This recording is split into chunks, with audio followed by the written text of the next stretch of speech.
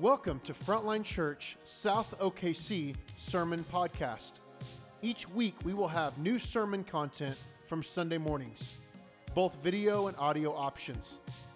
Please visit south.frontlinechurch.com for more information. If you have any questions, need prayer, or have any other needs at all, please email hello@frontlinechurch.com. Thank you so much for tuning in.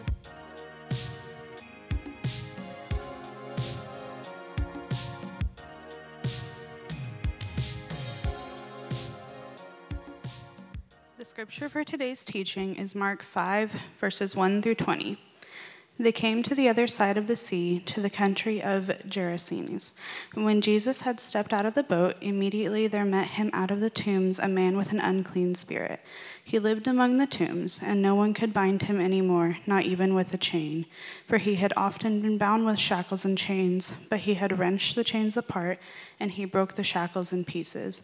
No one had the strength to subdue him. Night and day, among the tombs and on the mountains, he was always crying out and cutting himself with stones. And when he saw Jesus from afar, he ran and fell down before him. And crying out with a loud voice, he said, "What have you to do with me, Jesus, Son of the Most High God? I adjure you by God, do not torment me." For he was saying to him, "Come out of the man, you unclean spirit." And when Jesus asked him, "What is your name?" he replied, "My name is Legion, for we are many." And he begged him earnestly not to send them out of the country. "Now, pigs, let us enter them." So he gave them permission, and the unclean spirits came out and entered the pigs. And the herd, numbering about 2,000, rushed down the steep bank into the sea and drowned in the sea. The herdsmen fled and told it in the city and in the country, and people came to see what it was that had happened. And they came to Jesus and saw the demon-possessed man, the one who had had the legion, sitting there, clothed and in his right mind, and they were afraid. And those who had seen it described to them what had happened to the demon-possessed man and to the pigs. And they began to beg Jesus to depart from their region. As he was getting into the boat, the man who had been possessed with demons begged him that he might be with him. And he did not permit him, but said to him, "Go home to your friends and tell them how much the Lord has done for you, and how he has had mercy on you." And he went away and began to proclaim in the Decapolis how much Jesus had done for him, and everyone marveled. This is the word of God to us. Thanks be to God. You guys can grab a seat. So good to be with you all today. If you don't know me, my name is Will Gaines. I get to serve as one of the pastors here, and just glad to be with you, glad to worship with you. And Sean in Gospel of Mark chapter 4, talking about the storm that Jesus calmed, and the disciples are worried and fearful for their lives.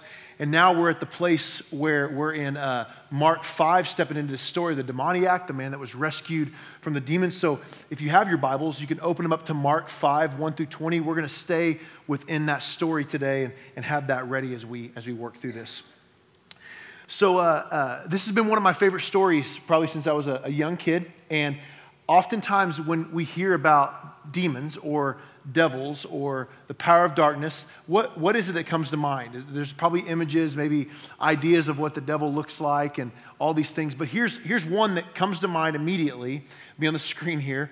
If you've seen this movie, The Exorcist, it's a horrifying. If you've been harmed by this film in your life, I'm so sorry. Don't go watch it.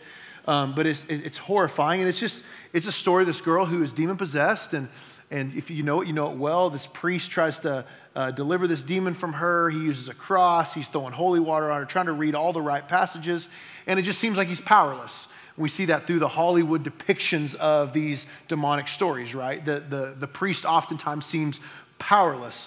Another kind of fun one is this image, and if you know it, you know the band Tenacious D, which is a band from the late 90s, early 2000s. They did a music video called The Greatest Song in the World. And their whole goal in this was, if we write the greatest song in the world, we can defeat the powers of darkness. It's like another Hollywood depiction of what a devil or the powers of darkness look like. And then, if you've grown up in the church, this next one here, you may not recognize it. You might across the room. If you know who Carmen is. Anybody know Carmen? Yeah, if you're like 35 or older, you know. If you're younger than that, you may not know who he is. But this is a really buff devil. He's really getting some gains. And the scene is this really theatrical idea of revival in the land is what it was called.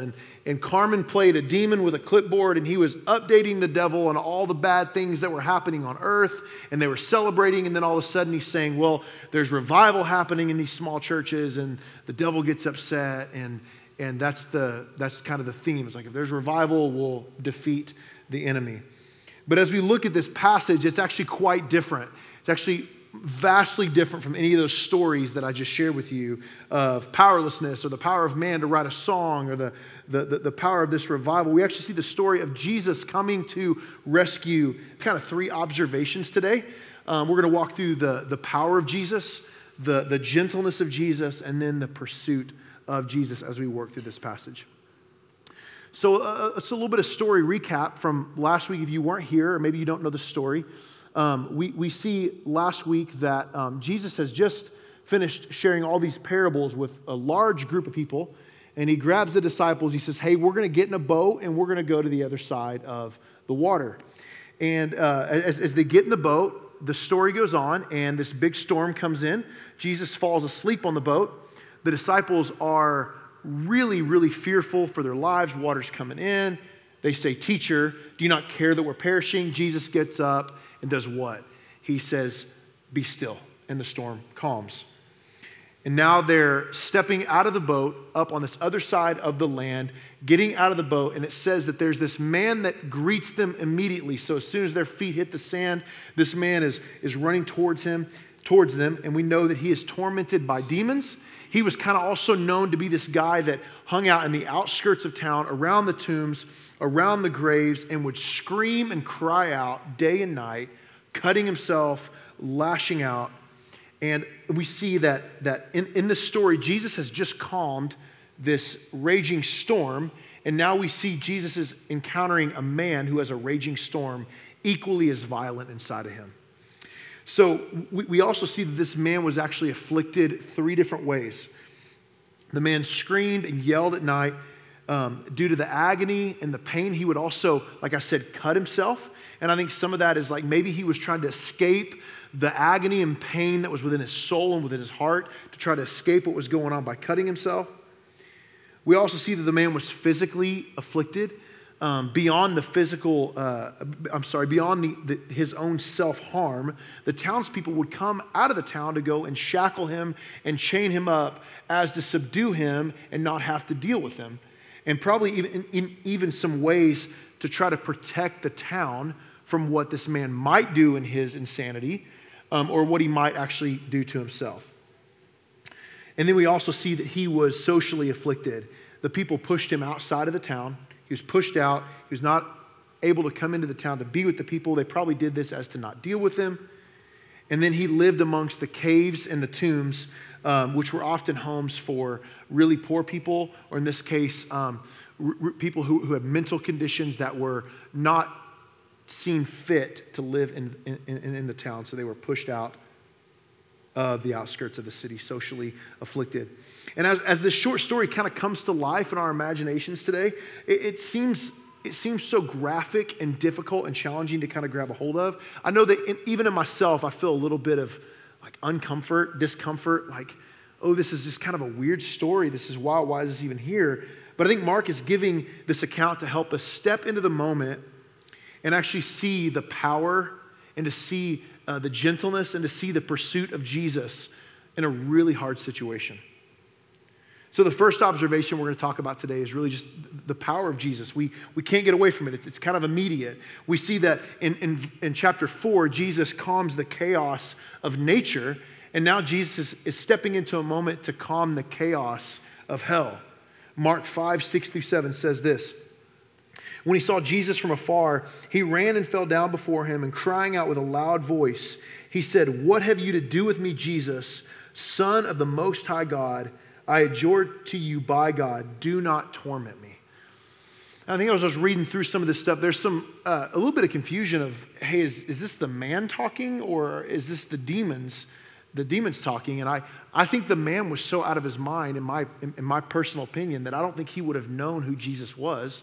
And Jesus immediately starts to respond to the demon. So I think this demon is actually knowing what's to come. He's like, I think I know this man has power and he's about to do something. Please don't torment me, right? We see in Mark 5, 8 through 17, for he was saying to him, come out of the man, you unclean spirit. And Jesus asked him, what is your name? And he replied, my name is Legion, for we are many. And he begged him earnestly not to send them out of the country. Now a great herd of pigs was feeding there on the hillside. And they begged him, saying, send us to the pigs, let us enter them. So he gave them permission. And the unclean spirits came out, entered the pigs. And the herd, numbered about 2,000, rushed down to the steep bank into the sea and then drowned in the sea. We see the demonic presence was confronted by the holy and powerful presence of Jesus in this moment. The demonic actually knew who he was the second he stepped off the boat, as you can see in this passage. There was no arguing. There was no fight. It was just purely demonic defeat in the moment, the power of Jesus at full display. And we also see something really interesting about these herdsmen that came in. They're looking at this situation, and I think a lot of times I used to look at this and go, why are the herdsmen so afraid? Something really beautiful happened. This guy was healed. But we got to realize, they just watched their livelihood drown in the sea, right? They lost everything. They're like, what did this guy just do? Who is he, for one? What is he doing here? That guy's in his right mind. I'm really afraid of what's happening right now. And what's kind of unique here is they're actually more afraid of what happened to this man after he was brought to his right mind than they were when the man was afflicted by the demonic presence. And the parallel we see, even going back to Mark 4, is the disciples were actually more afraid after the storm was calmed than they were before the storm was calmed. And that was so intriguing to me because it's like, why is that a reality? There's a quote by R.C. Sproul that says this: when the Holy One, Jesus, is manifest in the midst of unholy people, the only appropriate response is dread. And I know for myself, I think about those two parallel stories of fear, and I want us to think about the dread that we might feel in kind of a situation like this, that we're faced with when the power and authority of Jesus is on display. If Jesus has this kind of power over the darkness and authority over the darkness, what is he going to ask of me? What's he going to demand of me in this moment? I can imagine those herdsmen were probably thinking something like that. This guy is intruding in on our comfort. This guy he's contained. We don't want him doing weird stuff. He's just destroyed our livelihood. What else is he going to ask us to do? He's going to disrupt something. And I think oftentimes we want the power and authority of Jesus when we're feeling pain or anxious. His power is okay as long as it doesn't disrupt our comforts and our ways of life, the demands and comforts that we have.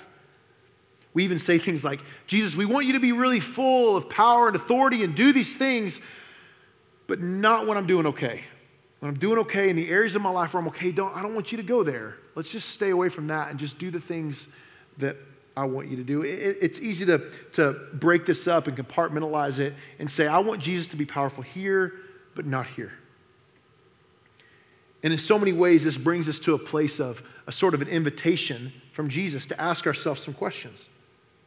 I want to ask you, and I'm asking myself these questions because I feel these same things. Are there any places in your life where you don't want to be bothered by the power and authority of Jesus? Are there any places where you're tempted to want to limit the power and limit the authority of Jesus? If these questions ring true, then if these questions bring sort of a discomfort in you, maybe it's asking Jesus, what is the invitation here? What are you trying to say to me? I know for myself, when I start to feel the discomfort of the authority and power of Jesus coming towards me, I start to press it down and go, yeah, but I'm comfortable right now. I'm really comfortable right now. And even in some ways, when we see this power and authority, maybe you're saying out loud, maybe in your own heart, like, yeah, I get that. I think I want to give him those places. But what if he doesn't listen to me? Because I've put these comforts up as walls to protect myself from hurts and pains that have happened to me in my life. Maybe he won't listen to that. Maybe he's going to approach this. If I say, yes, Jesus, I want you to have power and authority, maybe he's going to approach it and he's not going to be kind. I know oftentimes I kind of picture him with his arms crossed going, what's going on here? You got to fix this, right? And I think what we see in this passage is we actually see the gentleness of Jesus at display. The second observation of this passage is the gentleness of Jesus. And this story destroys any notion that some people are just too far gone for the saving power of Jesus to move and work. We see in verse 14 and 15, the herdsmen fled and told it to the city and in the country, and people came to see what it was that had happened. And they came to Jesus and saw the demon-possessed man, the only one who had the legion, sitting there, clothed and in his right mind, and they were afraid. In a lot of ways, as I was reading this story, and even as I'm reading it now, I'm thinking to myself, and this story is just too hard. Like, this man is really far gone. The situation is too difficult. He's too hard to save. In some ways, if this man were to come at us right now, we would probably, if we have kids, even shelter our kids from even seeing what's going on with this man. I can imagine even in this town that parents putting their kids to bed at night and hearing this man screaming in agony and pain outside of the town, and parents going, that is just crazy Joe. He'll tucker himself out at some point and just go to sleep. Just go to sleep. They would shelter themselves from him. There's even a lot of ways we would actually avoid contact with him if we saw him on the street corner, right? I think we probably all feel this. If we were all really honest with ourselves, we've been in the scenario where we're driving, we get to a stoplight, we look over and there's someone standing with a sign and we are locked in, 10 and 2. We're not going to make eye contact. We're not going to move.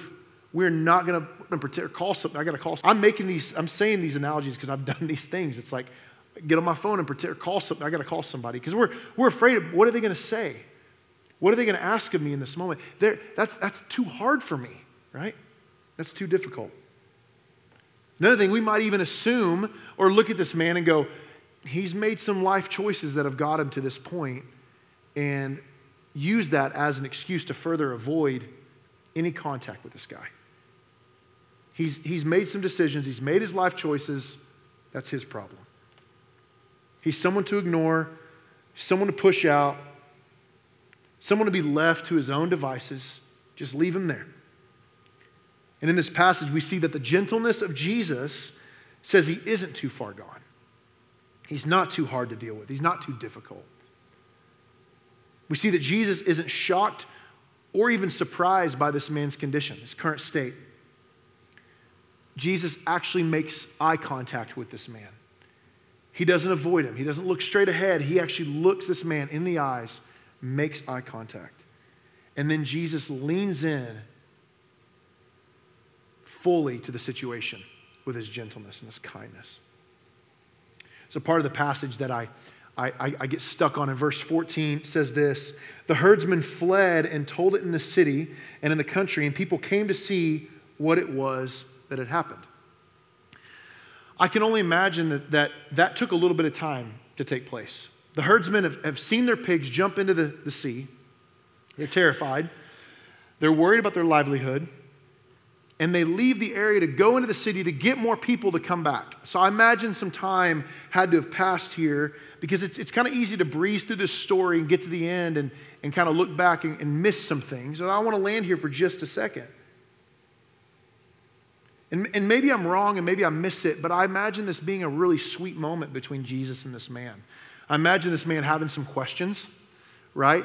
He's come to a right mind. He's probably been completely out of it for a really long time, being oppressed by this demonic presence. He probably asked some questions. Where am I? What day is it? Who are you? What did you do to me? Where are my friends? What's next? I don't know. Maybe those are some questions that he probably had for Jesus in that moment. And I can only imagine that as that time passed, Jesus, in the nature that we read about who he is and the kind, gentle God that he is, just sits with this man for a little bit. And I just want to kind of land there for a second. He just kind of sits with him, maybe.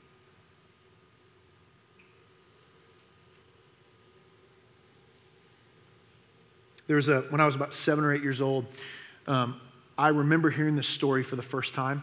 Like I told you at the beginning, this is probably one of my favorite stories in the Gospels. It's such a beautiful story. And I remember if you were ever got to experience flannel graphs, you know what a flannel graph is? Some of you are like, yeah. If you're under like 25, you're like, I don't even know. I know what a flannel shirt is. I don't know what a flannel graph is. A flannel graph is like a felt board that teachers would put on an easel, and they'd have all these characters, and they'd run through, put a character up, it would stick kind of like Velcro, and they'd tell the story. And I specifically remember this scene as a kid of Jesus standing in front of the demoniac, out of his mind, hair probably looking very similar to mine right now, and just kind of out of his mind crazy. And the depiction of the character, he was dirty, crazy hair. And then in the story, I remember the teacher taking him off as Jesus healed him, and they put a different person up that looked completely different. Like he had hair slicked back, he was clean, he was clothed. And in the depiction that I remember specifically was Jesus and this man sitting on a rock. And I remember thinking, what happened there? What was the conversation piece, right? And I think as we look at this story and we look at the gentleness of Jesus, we actually see this is the heart of Jesus for you and me.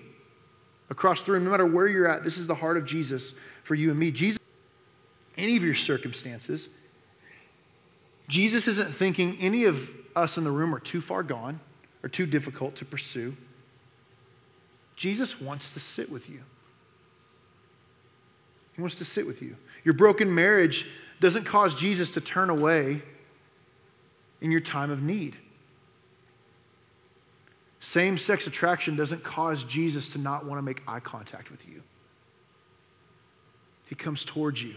Your past doesn't make Jesus look at you with disgust, arms folded, saying, you chose this, you made this decision, now go deal with this on your own. It's not what he does.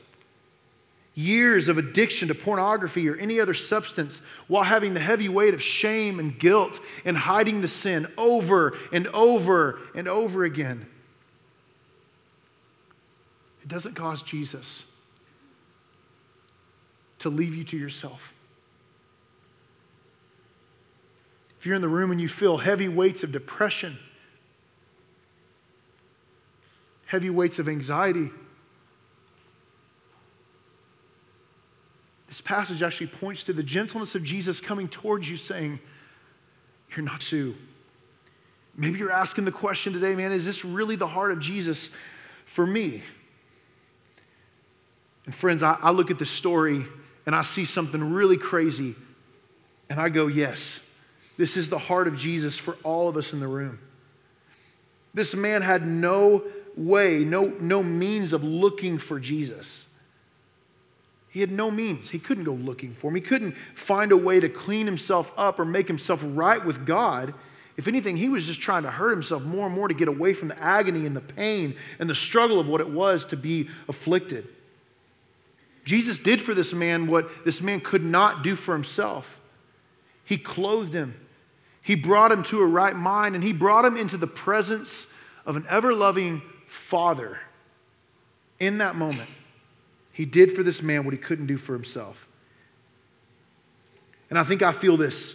It's easy to perhaps even see this story and go, man, this is an amazing story for some people I know. This is an amazing story for some addicts I know. This is an amazing story for other people, but I look at this story and I think the invitation here is to see that this story is actually every person in this room. If you're following Jesus, this story is your story. You weren't looking for Jesus. You couldn't. He came for you. Nothing about your story was about you suddenly just finding your way to Jesus. He came for you. You were naked and out of your mind.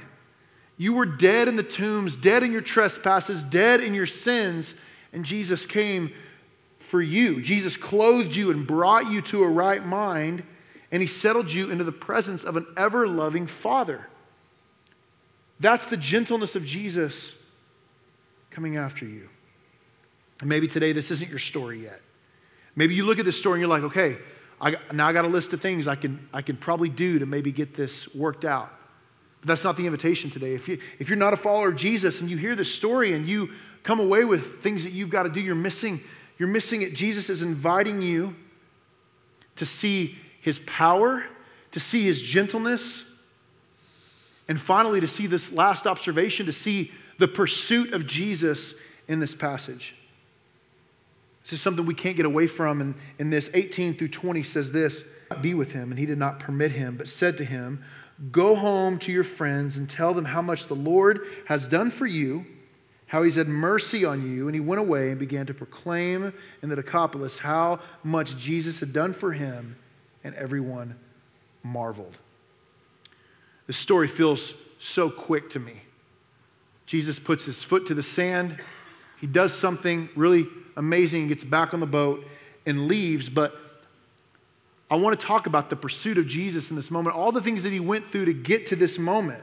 We talked about it earlier, but he went through a pretty insane storm where his disciples literally thought they were going to die. And from all we can see in the scriptures, to get to this one man, his pursuit is in some ways a little bit wild. This wasn't just a random fishing trip with friends. This was a specific detour that Jesus took to go after this person. I also want to note that Jesus is bringing these 12 Jewish men, and we talk about Jewish culture for a second. Jewish culture, there's a lot of stuff of just things being unclean, being around a grave, being around a grave site, being around a dead body, even coming near a pig, anything like this that was considered unclean to them.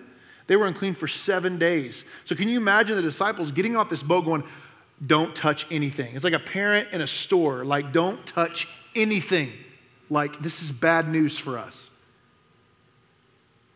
And we see that this man was actually unclean in 4 ways. He had an unclean spirit. He lived amongst the tombs and the graves. He was a Gentile, unclean. This is the place where pigs were raised. This is like a Jewish man's worst nightmare. But Jesus flips it over on its head and says, "I'm going to go after this guy no matter what our cultural background is. I'm going after this man." And I don't want us to be simply left awestruck with Jesus' power, although that's really important. But I want us to also consider the great lengths at which Jesus is willing to go to save this man. We sang the song a bit ago, the song "Reckless Love." Says it, I think, so well. "There's no shadow you won't light up. There's no mountain you won't climb up coming after me. There's no wall you won't kick down, and there's no lie you won't tear down." I mean, it's the reckless love of God in Jesus coming after me. This is even yet another example in Scripture of Jesus leaving the 99 to go after the one. Stories of Scriptures, to really short recap, is there's a story Jesus tells in the Gospels of a shepherd who has 100 sheep, and one wanders off into danger. And instead of that shepherd saying, "It's okay, I've still got 99 sheep," he actually stops what he's doing and he goes after the one sheep to bring the one sheep back. It's the heart of Jesus, the pursuit of Jesus. He's in pursuit and willing to go to great lengths for you and me, just like he did for the man in this story. There's nothing that's too big. There's nothing that's too powerful. There's nothing that can stop the pursuit of Jesus when he's coming after you. What's interesting in this passage is this man begs to go with Jesus on the boat, and Jesus tells him something that he has yet to tell anybody else that he's healed. In the past, Jesus has healed people, but he's actually told them, "Don't go tell anybody." But this is the first man that he's actually said, "Hey, go and tell all your friends what I've done for you, the mercy that I've had over you." And as we look at this story, we see a lot of beautiful displays of the gospel at play here, that the powers of darkness, the devil, the demons, have no power. We see God's loving kindness and gentleness on display. We see that Jesus took the journey to this man, not the man goes to taking the journey to Jesus. This man was destined to die, yet Jesus goes to the cross and dies. This man was cast out. He was isolated. He was left alone. Jesus was cast out. He was isolated. He was left alone.